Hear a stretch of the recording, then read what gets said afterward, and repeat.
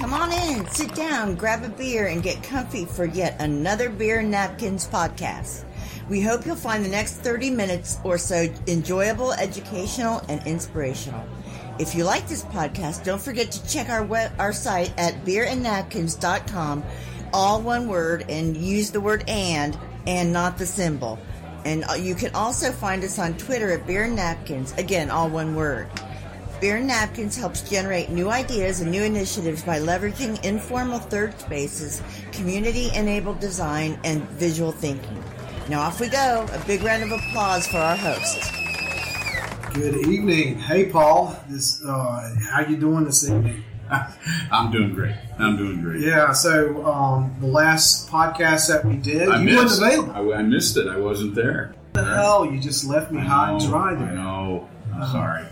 Pam Wood had to kind of... got to make it rain, man. We got to take care of the mortgage. And were you in Chicago? Or? I think I was at that. Yeah. Yes, Chicago, probably. I'm frequently usually there. So. You hitting any second city shows while you're out there? You know, I'm out in the burbs. Our office is out in the suburbs. So, I land, I go to the hotel, I walk to work in the morning, I go back to the hotel, I go get up and I go to work in the morning. It's pretty similar to being here. Don't we love our corporate jobs? Then? We really do. We could just do this podcasting all day long. And I'm the same, man. I've been traveling as well. I've been hitting Chicago as well. So I haven't hit the second city. I'm going to hit it one of these days. I'm going to hit it. You stay downtown, probably. Well, a little on the south side. Yeah. I had to travel. Yeah, so I can't stay downtown, so it's tough for me. Gotcha. I'll figure it out. But it's good to be back on the podcast. I'm glad you're here, man. So there's a lot of dynamics happening in your world of incentives and nudging people in that right direction, right? Yeah. What's happening in that area? Well, we keep working. We're building out the platform, still working more on the technology to support all of that. Last couple, we're doing these. Speaking of design thinking and visual thinking, we're doing a lot of human-centered design around incentive programs. So we'll bring clients in that say, I have a problem. I need to drive sales, or I need to have reduce turnover and that kind of stuff. And we'll actually do a 2-day. We kind of stole it from Google Sprint around that problem. So we'll do a deep dive into the industry, we'll brainstorm about how might we solve the problem, and then we get into some real specifics of mapping out the behaviors. So we'll take a job category and map out what are all the behaviors from start to finish. Oh, wow. And then we go in and say what's not being done, what's being done well, and then we build out from there. So we spend a couple of days with the clients just kind of going through that. Lots, so whole sticky note thing, Post-it notes on the walls and all that. We love that. We love that. Kind of a similar experience in my world in the last few months. I've had the fortunate experience to experience serendipity. So I'm going to repeat that, serendipity. So connecting with people in these networks of groups. I went to the Business Innovation Factory again for my second year. That sounds so cool. I'm going to have to maybe go. You got to go with me. Rhode Island, and Saul Kaplan, who started it. Such a prolific innovation. He calls himself an innovation junkie. So one of the speakers there is one of my visualization idols, David Gray. And through meeting him, through Saul's connections, I was able to connect with him and working with him on visualization of personalized medicine. So Saul is making an initiative with personalized medicine, and he wants to do some visualization around that. So I'm learning, as always a student, I love being beginner's mind, I'm learning graphic visualization, putting ideas out there on paper. So it's an exciting adventure doing that and connecting with a lot of great minds out there. So in the all essence of Beer Napkins, that's what it's about. Working in informal environments and putting those ideas on paper and or computers, whatever visualizing those things. Yeah. I'm excited. So we've covered our boring stuff, so our business things, and we've got a lot of stuff going on. Oh, before I get into our guest speaker today, I want to recognize Quest Brewing. And what are we drinking, Paul? It's called Bachtoberfest. So Oktoberfest with a B. Man, this is a smooth drink. It's a little too smooth. I think I know. It's like a 7 or 8%. Cheers. Cheers. Got to do a little clinking to the mic there. Yeah. So it's about 8% though, so we can't have too many while we're talking, or it'll end up being exactly. But I'm drinking that, and thank you to Quest Brewing for allowing us to pop in here and have a podcast here. Probably hear that there's stuff going on in the brewery right now. But I got sporting a Quest Brewery hat that I think I'm gonna buy after we leave here. I was wondering if you would just steal it, or if you were going to pay for it. I don't think I'm gonna grab the hat off or anything. Anyway, so Antonio, hey, glad you're here. Antonio Modesto Milian.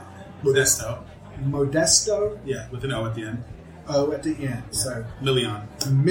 Yes. So I love your name. Thanks. So it's almost rolls off the tongue poetically, and Antonio is a transplant from New York City, and coming down to this. I consider it a new South now. I've been here all my life in the South, but I think it's definitely progressing and moving forward. So, would love to hear Antonio's experience of moving from the South.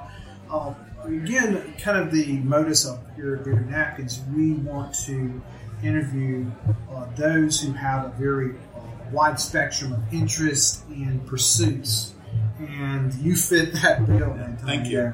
So, really want to kind of hear your perspective. You're an artist, you're a community activist, you're a photographer, and I'm sure you're a hell of a lot of other things as well. And some we can talk about. Yeah, some we can't. yeah, exactly. So, but want to kind of just hear your story today and kind of hear how some of the things that you build community and ideas and again, we do treasure informality and how things emerge and how we go about our respective problem solving in the community. So, Paul, if you want to just start our round of interview questions, and then we'll just turn it over to. Well, I'll probably end up going rogue here on your list. So just so you know. Perfect. Because I always, whenever we do these things, it seems like I always find some little bit of nugget of information during the conversation that just makes me want to dig into it. I think we started with the first question is how did you enhancing the beer napkins conversation. But I'm again curious. You're a transplant. Yes. From here. How long have you been down here? I've been here for 8 years. Okay. Yeah. So really kind of new. Mm-hmm. Really kind of new. So since 2010, that's when I decided Greenville's going to be home. So yeah. And what went into that decision making process? I went to Bob Jones University. Okay. And I was going back and forth from here to New York from 2006 until 2009, and then I guess Bob Jones really wasn't working out for me, so I left. I didn't have anywhere to go, so I was homeless. And no, you're fine. You're good. I laughed too. So I was homeless, and I went to use my meal ticket at the Bob Jones cafeteria, and it worked. But I got the food, and this lady, I guess it kind of was like, wait a minute. You don't belong here, but I had enough time to go and get my food. And this lady came up to me and she was like, do you even go to school here? And at that point I was like, man, the jig is up. So I had to find somewhere to go. And I ended up staying with a friend of mine and his wife. They had just got married, and they let me stay with them for like 3 months until I kind of got on my feet. And I was like, I've always wanted to start over somewhere. New York, you're just another number, but Greenville, you can be someone. So, so that's how I decided that Greenville was going to be my home. And now you say New York. Was it New York proper? Or No. I boroughs? grew up in Brooklyn, New York. So yeah, Brooklyn. That's a hot place there now. Now it is. Yeah. I have a lot of friends that live in they're transplants either from somewhere in the South to Brooklyn or whatever. And I tell them consistently, like, the Brooklyn that 10 years, 20 years ago, you would have not wanted to live there. So, like, your experience in Brooklyn now is not the same experience that I had. So, And, you know, my mom is from Brooklyn. My dad is from the Bronx. So I grew up in New York City my whole life. My only reference to life was New York City. So never lived anywhere but Brooklyn, the Bronx, and here. So when your transition down here was a very conservative school. Yeah. So being from the north, what was that perspective like? I'm just curious. That's a good question. So, like, I grew up in fundamentalist Christianity. So I grew up my whole life, you know, very literal view of the Bible, very literal view of how things should be, and anything that deviated from that was demonic, unbiblical, unscriptural, the whole gamut. You know, whoever did whatever was going to hell because they didn't do it my way. So I went, like, my elementary school, junior high school, and some of high school was public school, but then they got really deep into it, and I was like, you know, I really want to go and do something for the Lord, or, you know, and I say that in quotes. So it was just that's how my neighbor was a Bob Jones graduate, and he kind of maneuvered me to go towards Bob Jones University. And I took back in, this is probably 2004, 2005, I took a trip down here, and I'd never been, you know, out. My only reference to the South was Maryland. That's the furthest south I've ever been. And I don't even know if Maryland considers I don't themselves think in the South. I don't think they do either. So I came down here. I was like, oh, it's really nice, and this is different. And I didn't know anything about the rules. And before you know it, I was enrolled as a student there. So yeah, wake up. Yeah. Well, yeah. So it's funny because you talk about, you know, going somewhere where you wouldn't be so focused on, you know, and a little bit open-minded. Yeah. The South, especially like South Carolina, doesn't always scream open-minded. Yeah. Although Greenville, we were talking even before we got started here, we've got a little bit of, I mean, we're kind of a little bit of an anomaly for the state because I think with the influx of BMW and Michelin and a few of those other things, we have a much broader palette of thinking, I think so too. Than people would give us credit for. So it is a fun town. You came 8 years ago, and I think even from 8 years ago, it's better. No doubt. It really has. But when I went to Bob Jones, I didn't know what the hell I was getting into.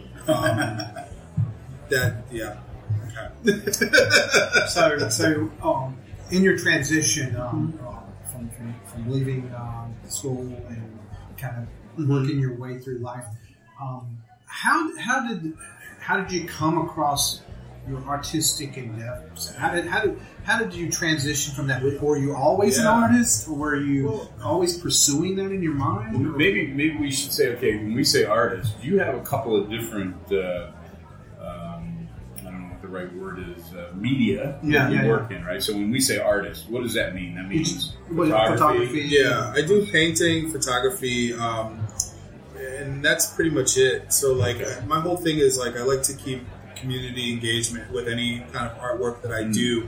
So I try to include, you know, marginalized groups. I also try to include people that are not spoken for, like people of color and disabled people, things like that.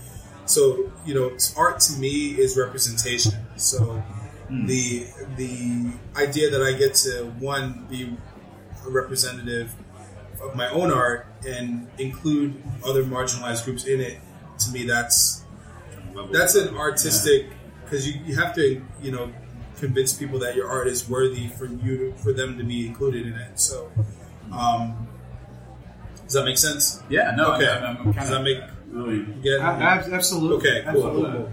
So, as Paul said, which one was first, the photography or the art? What did you? So, like, as a kid, I always drew and painted. I mean, it wasn't really anything serious. I took a little art class in junior high school, but that was about it. And then when I started, when I left and I came here, my wife got me a camera. Shout out to her. She got me a camera. She saw what I was doing with this little Sony camera that I had. It was like a point and shoot, and she decided to invest in a better camera. And I knew, like, I didn't want to be one of these people that's always begging people for opportunities to photograph them or their families for money. And I knew that, like, I didn't want to get into fashion photography or anything, because that's just not my style. Like, I'm not. I mean, you No guys pun- see what I'm no dressed pun in. intended. Yeah, like you Fashion guys see what I'm dressed as today. I mean, like, I'm not a fashion forward person. Like, so I'm not. You're dressed better than us. You're Got dressed your better smart than us. glasses, trim beard, nice jogging suit. I would have said thing hipster, going maybe. on. I think so. Oh, okay. Wow. Jeez. Yeah, got the Thanks, nice guys. fade. For Greenville, you're Greenville. you're a hipster. Appreciate it. Just gave me a fist bump. But yeah, I mean, I didn't want to go into that, and I felt like I wanted to talk to people, and I kind of wanted to have a more human touch to anything that I did. So at the same time, which is really interesting, my wife decided to be a traveling search tech, and so I had a bunch of free time on my hands because she was in Kentucky and I was here in South Carolina and working at my job now.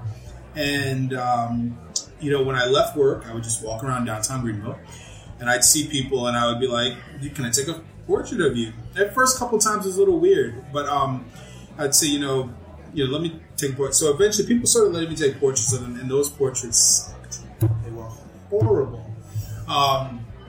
And I ended up, just looking things up as far as photography goes, and so eventually the artwork progressed and things like that. And people started wanting to talk to me, like about not being able to pay their bills, or like getting cancer. And so I started carrying around a recorder with me, and I started recording people. And I would like to say the rest is history, but it's an ongoing body of work. So that became the fellowship at the Greenville Center for Creative Arts. Cool. I ended up being their inaugural fellow, me and two other artists. So the first one. yeah, I was the very first fellow. Wow. They didn't even have an elevator. Like now people go there and they're like, oh, this place is so cool. I went there when it was like sawdust and like no elevator and like a work in progress. So I like to pat myself on the back. Nice. I helped energize. Yeah. So it's interesting. We talk about design thinking. The terminology is, hearing people's stories is ethnography, right? Ethnography. In the social studies, the sociology portion of yes. your work and how you interweave that into your artistic framework. So that's interesting. Now, what time frame was that? You were in 2010? This is 2000 and so 2010 I decided I was going to live here. 2011 I met my wife, and she kind of put fire under my ass. She was like, you got to go back to school. I'm not going to date and marry somebody that doesn't have an education. So I went back to school, and in 2013 I graduated. I got associates from Greenville Tech. Shout out to them. Anyone who I think wants an education, wants a foundation, go to Greenville Tech. Amazing school, amazing, very understanding of schedule. So that's a little caveat there. Mm-hmm. So I graduated from there, left. Around that time period, my wife got me the camera as a graduate. I think this is a graduation day. I don't know. I gotta double check that. Don't quote me on that. And then 2015 is when I got the fellowship. So I stayed there from 2015. June 2015 all the way until January 2017. Wow. Yeah, I was an inaugural fellow. So one of the cool things was they were still trying to figure out how to work the fellowship program. Yeah, what does that entail? What is fellowship? Yeah, so basically they give you studio space, which is really, really dope. They give you a stipend, so money. They also give you a mentor, which mine was Brian Hyatt, who works at Furman. He's a photography professor at Furman. He also works at Washington. So this was under the photography portion.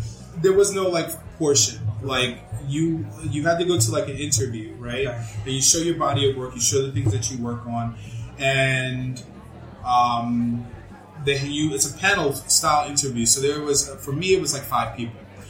They ask you questions. You answer them to the best of your knowledge, and you show them your body of work, and they choose you or they don't choose you. So that's how I got the fellowship. They were really impressed. I look back because I still have the photos that I showed them, and I'm like, man, this is shit. I don't know what they saw in me. They saw promise. Yeah, they saw promise. They saw your passion. They saw work in progress. Yeah. I remember one of one of the photos that I brought to them had like a stain on it, and I think they thought that was part of the artwork. Nice. And no, but I am severely indebted to them because they catapulted my career and really they gave me an opportunity. I'm always loyal to people that believe in me. So, you know, they're an awesome group of people, Danielle Fontaine, Charrington Shucker, the whole board. They're amazing people, and they see a lot of promise in artists, and specifically a lot of artists of color. So I'm really grateful for that.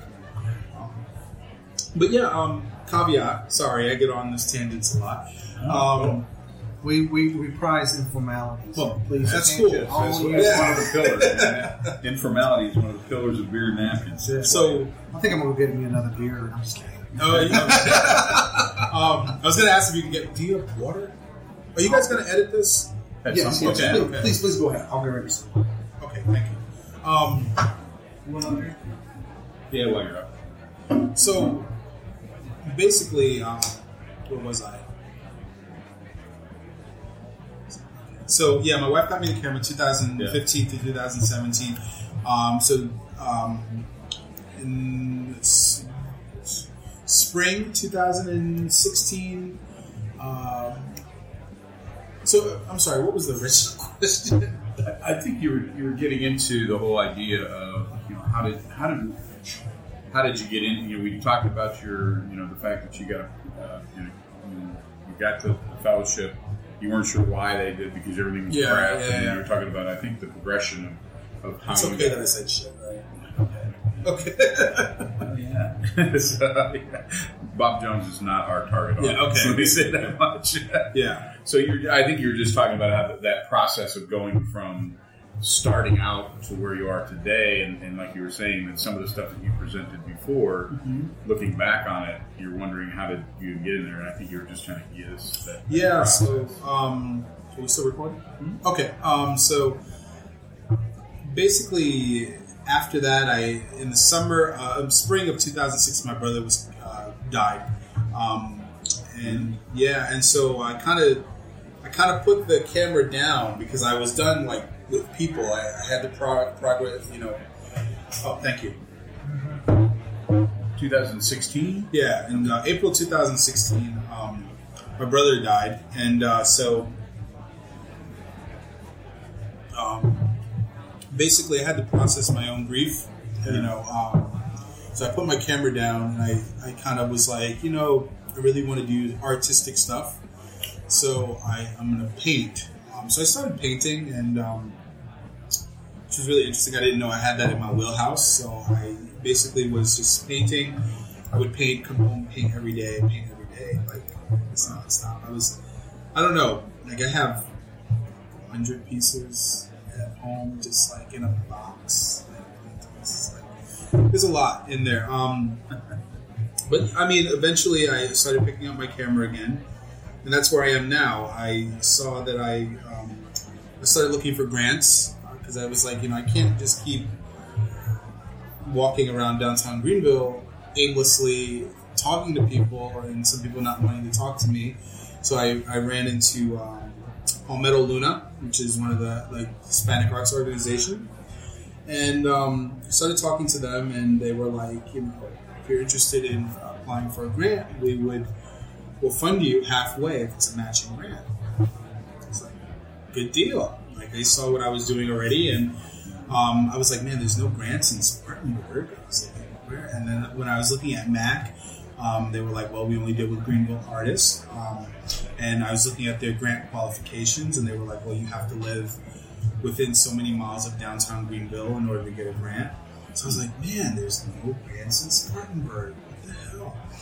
And I kept saying that. I was like, there's no grants in Spartanburg. I was like, just Google grants in Spartanburg. I didn't look anything up yet. I was just telling myself, there's no arts community in Spartanburg.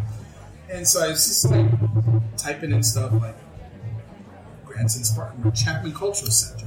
It's like that big building in the middle of downtown Spartanburg. So I was like, I put in an application for a grant, and I wrote a grant, and I had backing from Palmetto Luna. Also, shout out to them. and I got a letter back saying my grant was approved. I had never written a grant before. I don't know any damn thing about grants. And they were like, your grant got approved. And I was like, okay. So, and at the same time, they had written an article about me, and I shouted them out on Facebook. I was like, thanks, Chapman Cultural Center, for writing this article about me. And I got a message, and they were like, hey, my name is, I think it was Rachel. She's the marketing director. She was like, we would really like to meet you. So her and the director of the Chapman Cultural Center gave me a tour, this amazing tour of their facilities. Got to see how everything worked. And now I kind of do help them with brand ambassadorship, so which is awesome. You're living the life of serendipity. To be honest with you, Philip. Do you go by Philip? You can call me anything you want. I'm always thankful. I live a life of thankfulness because, growing up, I've had a lot of hardship. When I was 13, I found my mom dead. Came home, my mom was sick, and I went to church to pray for her. When I got home, she had died. So I found her at 13 dead, and then I went to live with my aunt. We didn't have the best relationship, but she did her best. Given the circumstances, the fact that she wasn't able to pursue a lot of the things she wanted to pursue because she had to take care of her sister's kid, our relationship was very contentious. But I was always fed. Obviously. I was always clothed and I was always taken care of. So, and then when I went to Bob Jones and, kind of at the point where I was homeless and not having any, not having a job, things like that. I mean, I have to thank God, and I always have to I have to thank God because I know a lot of people that have gone through similar things and they haven't made it out. So I'm always thankful for any opportunity that I get. That brings up a good point. Yeah. You've gone through some really challenging times, tragedies. How would you frame resilience in terms of your life? Because many people have gone through the similar things and they've gone through a different path. Mm-hmm. So how would you frame the way you've handled challenges? As a kid, my aunt made sure to keep. My mom was a teacher. She made sure to keep me away from certain elements that would take me down the bad path. So I'll have to thank her for that because she, I guess in her mind, she was like, I got to keep him alive. Being a black child in New York City isn't easy, So, and at the same time, nothing that I do to myself, no matter how hurt I am or how upset I am, is going to bring my mother back. Nothing is going to take that. That hurt's still going to be there. So why not be productive? Does that make sense? Am I making sense? You're giving me a look. No. So I hear that your aunt really had a large effect on framing that perspective, taking a negative situation in life and really weaving a positive together. Yeah. So is that what I'm kind of hearing? Yes. That she sowed some seeds in your psyche. Yeah. There was a time where these because when my mom died, we moved from. Are you familiar with Brooklyn at all? Neighborhoods? No, but I'm going to visit there. Okay. So we lived in Sheepshead Bay, which is close to Coney Island. It's kind of a nice neighborhood. We moved there, and then we moved to Crown Heights, which is predominantly Caribbean, Hasidic Jew, Russian neighborhood. So it's the gamut there. So there was a time where the neighborhood kids would be they were all getting pregnant. They were all not doing drugs, but selling drugs for older drug dealers. They'd be like, hey, can Anthony come hang out with us? And Mom was like, absolutely not. So there was a time where there was an element out there that was vying for who I was. You know what I mean? And I had that structure, that family member there to kind of put that barrier there. So a lot of people don't have that. A lot of Black and Hispanic people of color don't have that. So, and I'm thankful for that. So, but resilience to me, back to your original question, resilience to me is just keep moving. Like, difficulty is gonna be there, regardless if you stop bitching and complaining about it or not. Like, just keep moving, keep going. Like, it's not. I don't know. Does that make sense? I say that a lot, but I really mean, like, does that make sense? You just gotta work.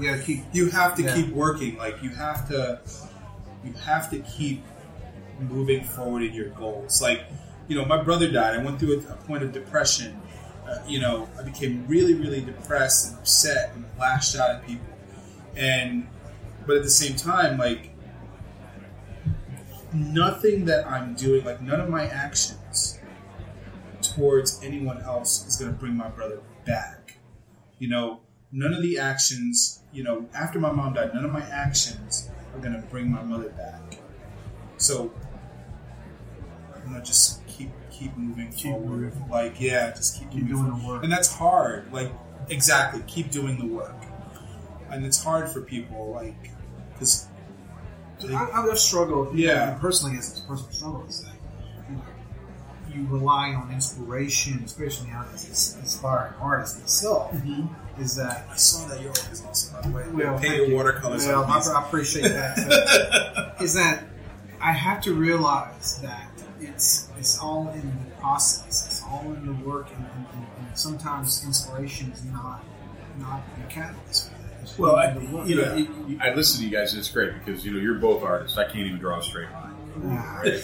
So I listen to this, and I think when we talk about moving forward and we talk about doing the work, I think we forget that is what drives the next idea, right? If you didn't do the first one, you wouldn't have the second. If you didn't do the second, you wouldn't have the third. So you really, there's no progress without all of those changes. So it's interesting to hear you guys talk about the way that gets you moving, and I think we just can't avoid it.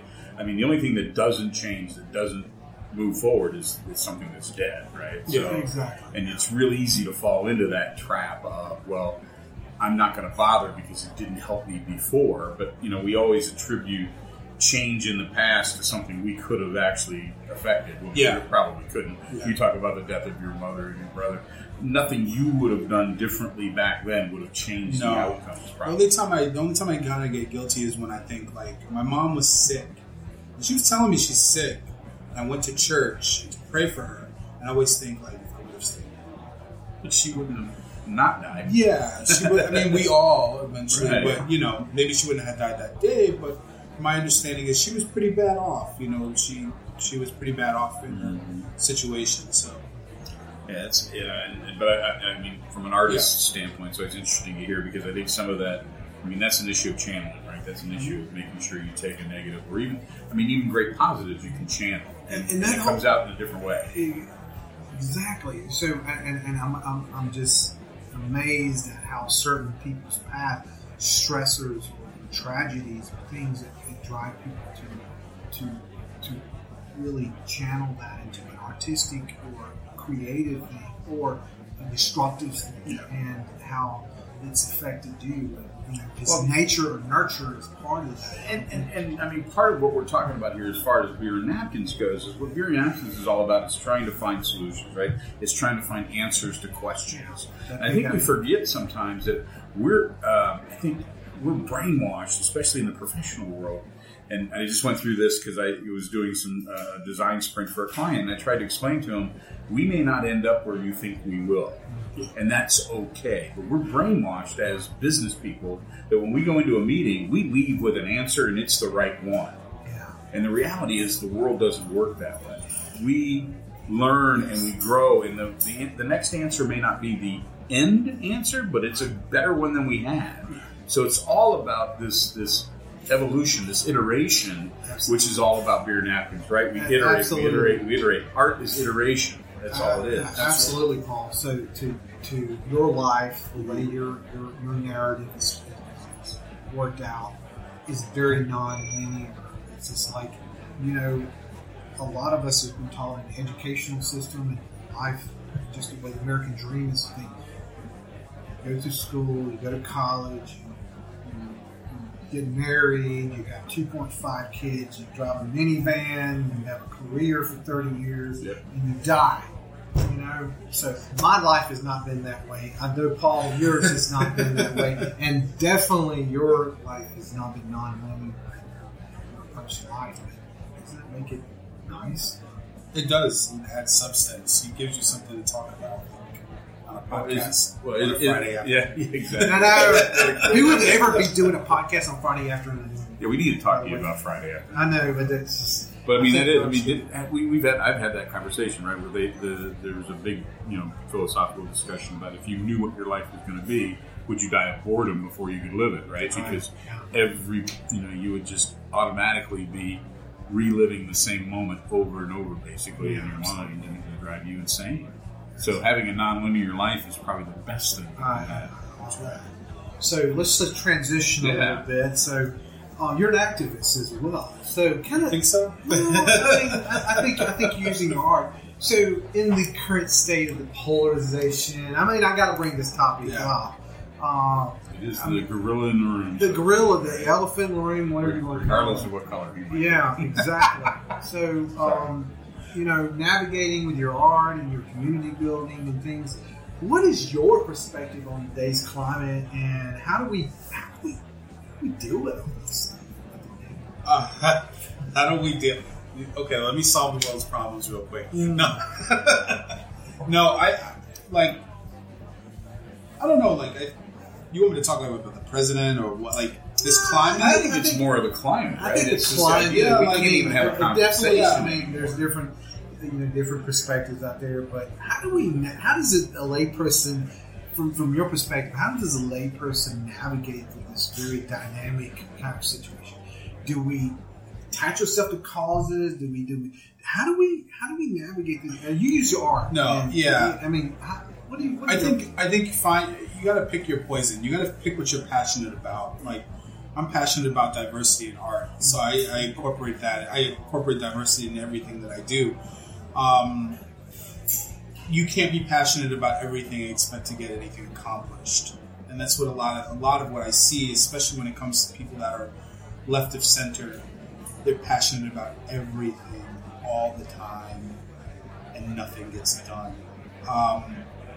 I think if we step back and find what we're really passionate about, whether it's LGBT rights, whether it's Black Lives Matter, whether it's voting rights, and we pick that and we focus on it, we would see a lot more get done. I do consider myself left of center, although some of my views are a little bit more moderate. I just see so many people that are focusing on everything and doing nothing. Does that make sense? Oh yeah. And I'm sorry if I say that too much. Does that make sense? I just want to make sure my point is getting across clear. Now, how do we solve that? I don't know. Give people opportunities to choose what they like. Like right now, with the president we have and with the culture that's being permeated, there's so many different things that are being forced at us all the time. Like now we're talking about the migrant caravan. Next week we'll be talking about whatever. And like people aren't really having the opportunity to sit down and focus on the thing that they're passionate about, because next week it's something new. And it's just, everything's happening so fast. Like we're almost 3 years into this presidency. And if we look from day one all the way to today, how fast things have happened. 6 months ago we were talking about starting leaders. Now we're talking about a migrant caravan. Again, does that make sense? It absolutely does. I think it's almost this is a challenge of solving problems today from the Beer and Napkins point of view. And I apologize, I keep trying to reel back around to Beer and Napkins. I mean, our goal is to solve problems, ultimately, some sort of problems. And we want to do that through these different techniques, visual thinking and all that. The problem is, no pun intended, to solve a problem, you need to take some time to do that. Yes. And the technology in today's world, in which the ways in which we communicate and transfer information is instantaneous. We've lost the ability to take a step back because I'm more worried about reacting to the next thing that's coming in 6 seconds than I am about fixing the bigger issue that came up 4 months ago. Yeah. So we keep trying to solve the problem that's much bigger than the next tweet or the next Instagram post or the next Facebook post, yet that's where we're focused. I mean, I'm sorry, but we have the technology has done a great job of making every one of us a dopamine addict. Yeah. I mean, we can't wait to get that next hit on our hip, right? We wait for the phone to vibrate. We keep it out in front of us. I got mine in front of it. Let me ask you guys this. Yeah. Do you think a lot of that has to do with the attention culture, like attention seeking? Like we live in a culture that's very instantaneous. I don't know if that's a chicken and the egg. In other words, I think we've always wanted the attention on us as a species. We just haven't had the ability and the technology to allow us to do it as much as we could. Yeah. I mean, the fact that there are YouTube people making millions of dollars as stars still blows my mind. And I'm not like some grandpa that only has an AOL address, right? So I hear that and it just blows my mind that people make millions of dollars. I mean, my son was telling me about Twitch, right? And playing video games and people, there are Twitch millionaires. Really? Yeah, that play video games and they have themselves on video playing the game and showing people how to play it. That's the weirdest thing I've ever heard. But so I think the attention economy, if you want to call it that, has always been there. We've just now put it on steroids. We've added methamphetamines to it. Yeah. We've got it on crack, so I can get hits every 17 seconds on my YouTube channel and whatever it is. Wow, exactly. So that's my. I mean, that's my I think side of the I agree. I think processing that, and I think so. Theming and working with the Beer Napkins theme is that visual thinking is very important. Yeah. And Antonio, you really bridged that through sharing when you started the whole photography perspective and comparing stories, visual thinking. When you see their image and you pair those with the stories, it's impactful. Bill starts building dialogue. So I really jive with that whole visual thinking process, kind of bridging and start building dialogue. So you mentioned a little bit about your focus is building diversity in art. What is some of the things that you've been really focusing in on this diversity in art process? So basically, with the series, Faces of the Upstate, when I got my grant, I knew I wanted to focus on marginalized groups. So, what is a marginalized group? Is it only person of color? No, not necessarily. Just because you're a person of color or whatever, it doesn't mean that you're marginalized. So, I started looking at DACA recipients, people who were recipients of deferred action with child crimes. And so I started working with Palmetto Luna, and I found these people, and I started talking to them, interviewing them, and I got their stories, and I started putting that on my blog. And then I reached out to some disabled people, and also people that are recovering drug addicts, heroin. I interviewed one lady earlier this week who is 9 years sober. She overdosed in a McDonald's bathroom.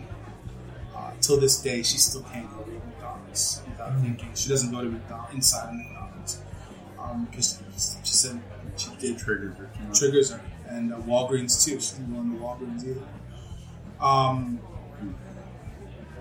So I wanted to focus on people that our society looks down on, but doesn't really pay attention to. If you ever look on the news here where they talk about somebody that's overdosed on drugs, you read the comments. Like, I always tell people don't read the comments because they're just like, well, if he wasn't a junkie, or, if he would have came here illegally, or, well, if he would have just respected the police. Survivorship bias is very strong in the comments field, that's for sure. So I really wanted to focus on people like that and I wanted to capture their stories, and I wanted to talk to them because nobody does. And I don't know, like that's kind of what I want to do, and that's how I put diversity into my artwork, because it's not just diversity of color, it's diversity of experience. And I feel like, and I was telling Juan Gonzalez this the other day, we were talking about, I was telling him a lot of the experience, we might be a different skin color, but our experiences can be the same. We can both get the same thing out of it. So yeah, I mean, when I talk about marginalized groups, I really want to bridge that gap with experiences and show people that experiences they can divide us or they can bring us together. More than likely, they bring us together a lot more than they divide us. I would probably jump in, and I would agree with that I think that we focus so much on the image as opposed to the experience, because I think you're right. Black, brown, right, or white, LGBT, whatever, the experiences can be similar even if the rapper is different, right? And I think that's coming to, I think anyway, I'm seeing that happen a little bit more when we talk about the opioid crisis. We're applying, all of a sudden people are starting to think about that in terms of the way the crack crisis happened, or the heroin crisis in the 70s and 80s, things like that we're starting to say, maybe this isn't an ethnic issue. It's an issue of human beings that have problems, and we all have them, and it's just a matter of when it happens and where it happens. Just because before it was in Hell's Kitchen and now it's in West Virginia, the human condition is the same, and we need to feel the same way about it. We can't apply that filter that says, if they just had come into the country legally versus that's not. We keep forgetting those aren't the issues. That's the frame around the picture. It's not the painting. That just holds. So I'm looking at your site here. If you guys get a chance, the black, if Black Lives Matter. I'm loving this. I mean, I'm having a hard time focusing on the conversation because I'm looking at your website here. That project pissed a lot of people off. Why? This is a great. If Black Lives Matter, just so for the listeners, the title was "If Black Lives Matter, We Should," and then Antonio took pictures of people holding signs with handwriting on them, and basically answering that question. So, if Black Lives Matter, we should. And the one that really just cracked me up right off the bat was the very first one in the reel, which was an old white guy with a beard, your traditional, I'm going to say it, Trump voter, and it says we should acknowledge the gaping wound of slavery. Well, that's his name is Abba Thonia. He's actually married to a black woman. They live in... why rappers shouldn't matter. Yeah. Exactly that. You just proved my point. No, he was actually... We took a class. It's really interesting, right? It's a little caveat. We took a class at Greenville Tech. It was a speech class. And he came in with a... he's a musician. And he came in with a djembe, the drum. And he was telling us about how most of our drum instruments and string instruments come from Africa. And I was looking at him because I was thinking, he's not talking like somebody that looks like him should talk. Yeah. And I was like, I need to talk to him a little bit more. And we've been friends ever since. He's a great guy. So, yeah. Well, I'm just going through that. And first of all, there's a couple of people in there that I recognize, so that's kind of interesting. Not friends or anything, but actually, what's her name? She goes by a different name now. MJ Slide. Yeah, MJ Slide. She did I did a Chachka here in Greenville, and she and what's his name? Maxim Williams. Maxim Williams did. Her and him were the MCs for that. Oh, really? The Chachka. So I had met her back then. So I kind of followed her on Facebook. Yeah. I thought she was an interesting cat. So was he, right? Yeah, absolutely. So anyway, but I mean, if you get a chance as a listener, go out there and look at Antonio Modesto's "If Black Lives Matter, We Should." Some of the comments are great, and the pictures are just fabulous. So I just appreciate that. So anyway, I just want to make sure listeners knew that. All right. So future. What do you see in your future? Where are you progressing from here? What do you see your impact? To be honest with you, and if anyone's listening, I really would like to be a photojournalist. I really would like to take some of my expertise out into the world. Shameless plug, I'm for hire. Aren't we all? Really? So, I would really like to take my work out there and show the world what I could do. Outside of that, more grants, developing a book with Faces of the Upstate. So far, I have a lot of stories not on the website, but I have a lot of stories in general. And I think I have a good body of work that could become something. So, another shameless plug, if you're a press out there, you want to talk to me, you know where to find me, Antonio. You never know where serendipity will take you. Yes. So that's where I feel my future is going. More human engagement, human impact. Yeah. Excellent. All right, let's move to the fun stage. I always like this. Okay. All right. So, and let's be honest, we stole this 100%. Yeah. That's fun. Stealing is part from of it. inside the actor's studio. Still, what is that? The book called "Still Like an Artist" or something? Or what was that was an old quote attributed to Picasso. Great artists. Yeah. Was a good artist copy and great artist steal. Yeah. Like So, all right. Here's my first question. Mm-hmm. All right. So, if you had a napkin right here, what problem would you solve? Okay, so if I had a napkin right here, what problem would I solve? Can I do more than one problem? Sure. Sure. I would solve racism. Mm-hmm. I would solve lack of opportunity for marginalized groups. And I would solve income inequality. That's a big one. I don't know how I. Yeah. So let me be a dick about this. If you solve the first one, do the other two disappear? Racism. No. Okay.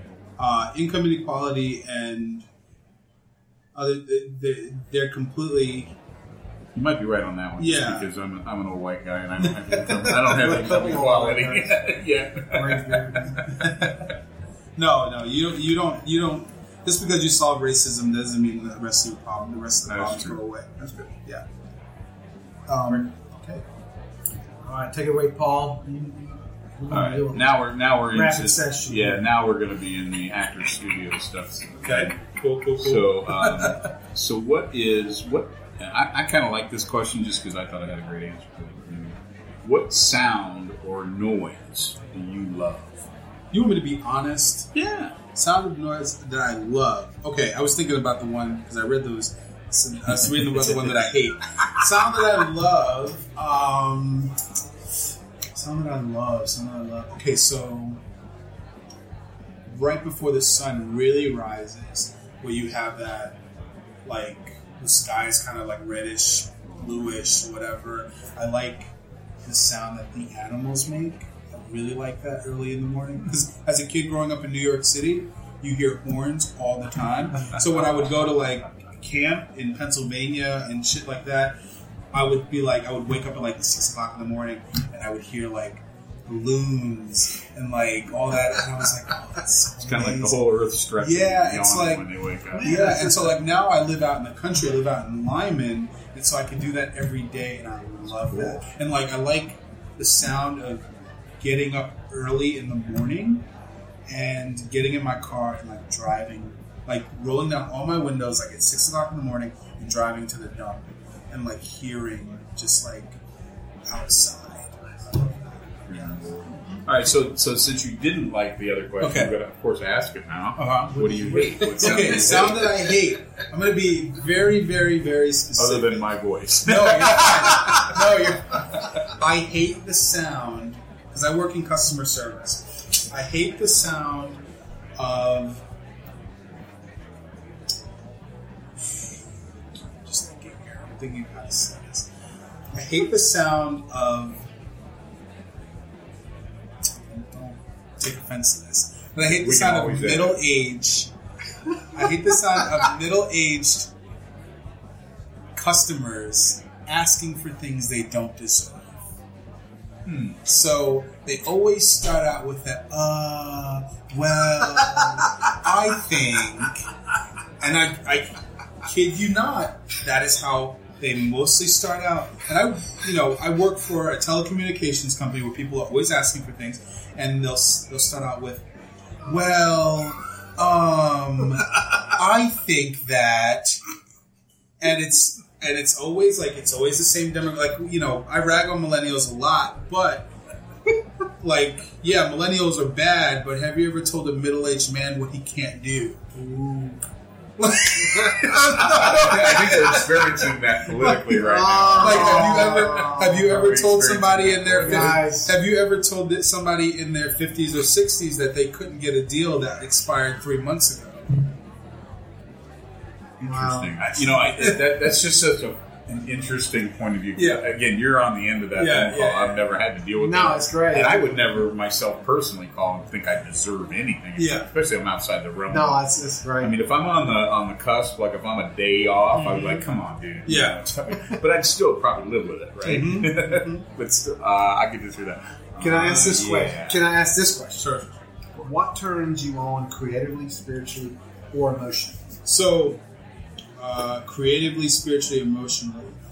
So I like looking at artwork from other, creatively, artwork from other people of color that do art. I really, really have been getting into like a lot of the Afro-Brazilian artwork that's out there and photography that's out there, and that is just like, my creative juices get flowing at that point. Emotionally, like when I hear, I'm thinking of a way to word this, how to frame this. Like when I hear unconventional stories of Black people succeeding. We always hear the story about, my mom, my dad left me. You always hear those stories, but when you see, when I see Black people succeeding emotionally, that just makes me happy. What do you mean by unconventional? Define that. Okay, so one thing that society puts forth this notion that all Black people are victims, when in all actuality that's not true. Society puts forth this notion that Black people don't go to college. Black people don't. It's always Black people don't. Yeah, Dwayne Wade's kids are going to go to college. Yeah, exactly. Michael Jordan's kids don't have a problem. Yeah, exactly. They don't have a problem affording college. Like, there's never, they don't put forth these stories where Black people are succeeding, like where Black fathers, Black men are taking care of their kids. Anytime you turn on the TV, it's like, oh, well, my father was never around. Or, my dad, you know what I'm saying? Like, there's that's these unstereotypical, they put society, news, media, they put forth these stories, these stereotypical stories of Black people doing really ignorant stuff. So when I see stories on TV, on the news, on social media, where people are not doing that makes me happy. That makes me really, really... So a little bit more normalized. Yeah, and the same thing goes, my father and, my family, they're Puerto Rican, but I've always lived a life of a Black person because of the color of my skin. So when I see, that, and when I see, Afro-Latino culture coming out, so there's a singer called Amara La Negra, and there's another singer, Cardi B. I love Cardi B. She's Afro-Latina. She's Dominican. You guys know who Cardi B is, right? Yeah. Okay, just make just sure. got in a fight with. Yeah. She kicked. What's her name? She kicked Nicki Minaj. That's okay. I'm fine with that. But when I see the culture like that, when I see Afro-Latino culture, and when I see stuff like that, emotionally, I feel happy. I feel validated. I feel strong. So. And then what was the other one? It was spiritually, God. I'm a very spiritual person. I do believe in God, and I to be honest. I believe in a higher power. And when I look back at my own life, like my own life could have been a lot worse. Like I had opportunities, even where I didn't think I had opportunities, I had opportunities. Like I don't know many other kids from Brooklyn, you know, that got to go to private school, or like or like I didn't know many other people from Brooklyn, black kids from Brooklyn, that got to go to Bob Jones, like, which is, you know, for everything that's bad with it, you know, it's a good education. Mm-hmm. You know, my whole life is a blessing, and I'm always thankful for any opportunity that I get to shine. So, including this, thank you guys. It's just fun. Yeah. I mean, This is wonderful. gosh, Enjoying it. man, it's just flowed pretty well. But here's one I always loved the answer to, and that is, if you couldn't do what you're doing right now, what would you want to do? What is another profession that you would want to give a shot at? Gosh. Okay, so if I couldn't do what I'm doing right now, which is customer service. No. That's what you do to fund what you are, right? I understand. I would probably, if I did it all again. First of all, I would take my education a lot more seriously than I did. Everybody says it. Everybody. And I would have. I would go into engineering, engineering or medicine of some sort. Just simply because, like, money solves a shit ton of problems, and engineering creates a lot too. Yeah, engineering is not going anywhere. I see a lot of people, especially in this area, that are engineers that live very well, and so that's what I would. I have a distinct idea, though, that regardless of the profession you chose outside of this, you would have ended. I keep thinking Antonio without borders, right? You tell me that you're going to be a medicine. I'm going to guess you're going to apply medicine in a way that doesn't make you a ton of money, but it helps other people. I'm kind of guessing that you're the personality type that no matter what you are trained at or what you can do as a vocation, it's going to end up helping people, and you're never going to be the guy on Miami Vice with the cigarette book. I do far too many things for free. I really do. I do a lot of stuff for free. And I just feel guilty asking people for money. And I think I need to work on that. Just so you know, we're not paying you for the podcast. Yeah, I know. By the way, here's my check. No.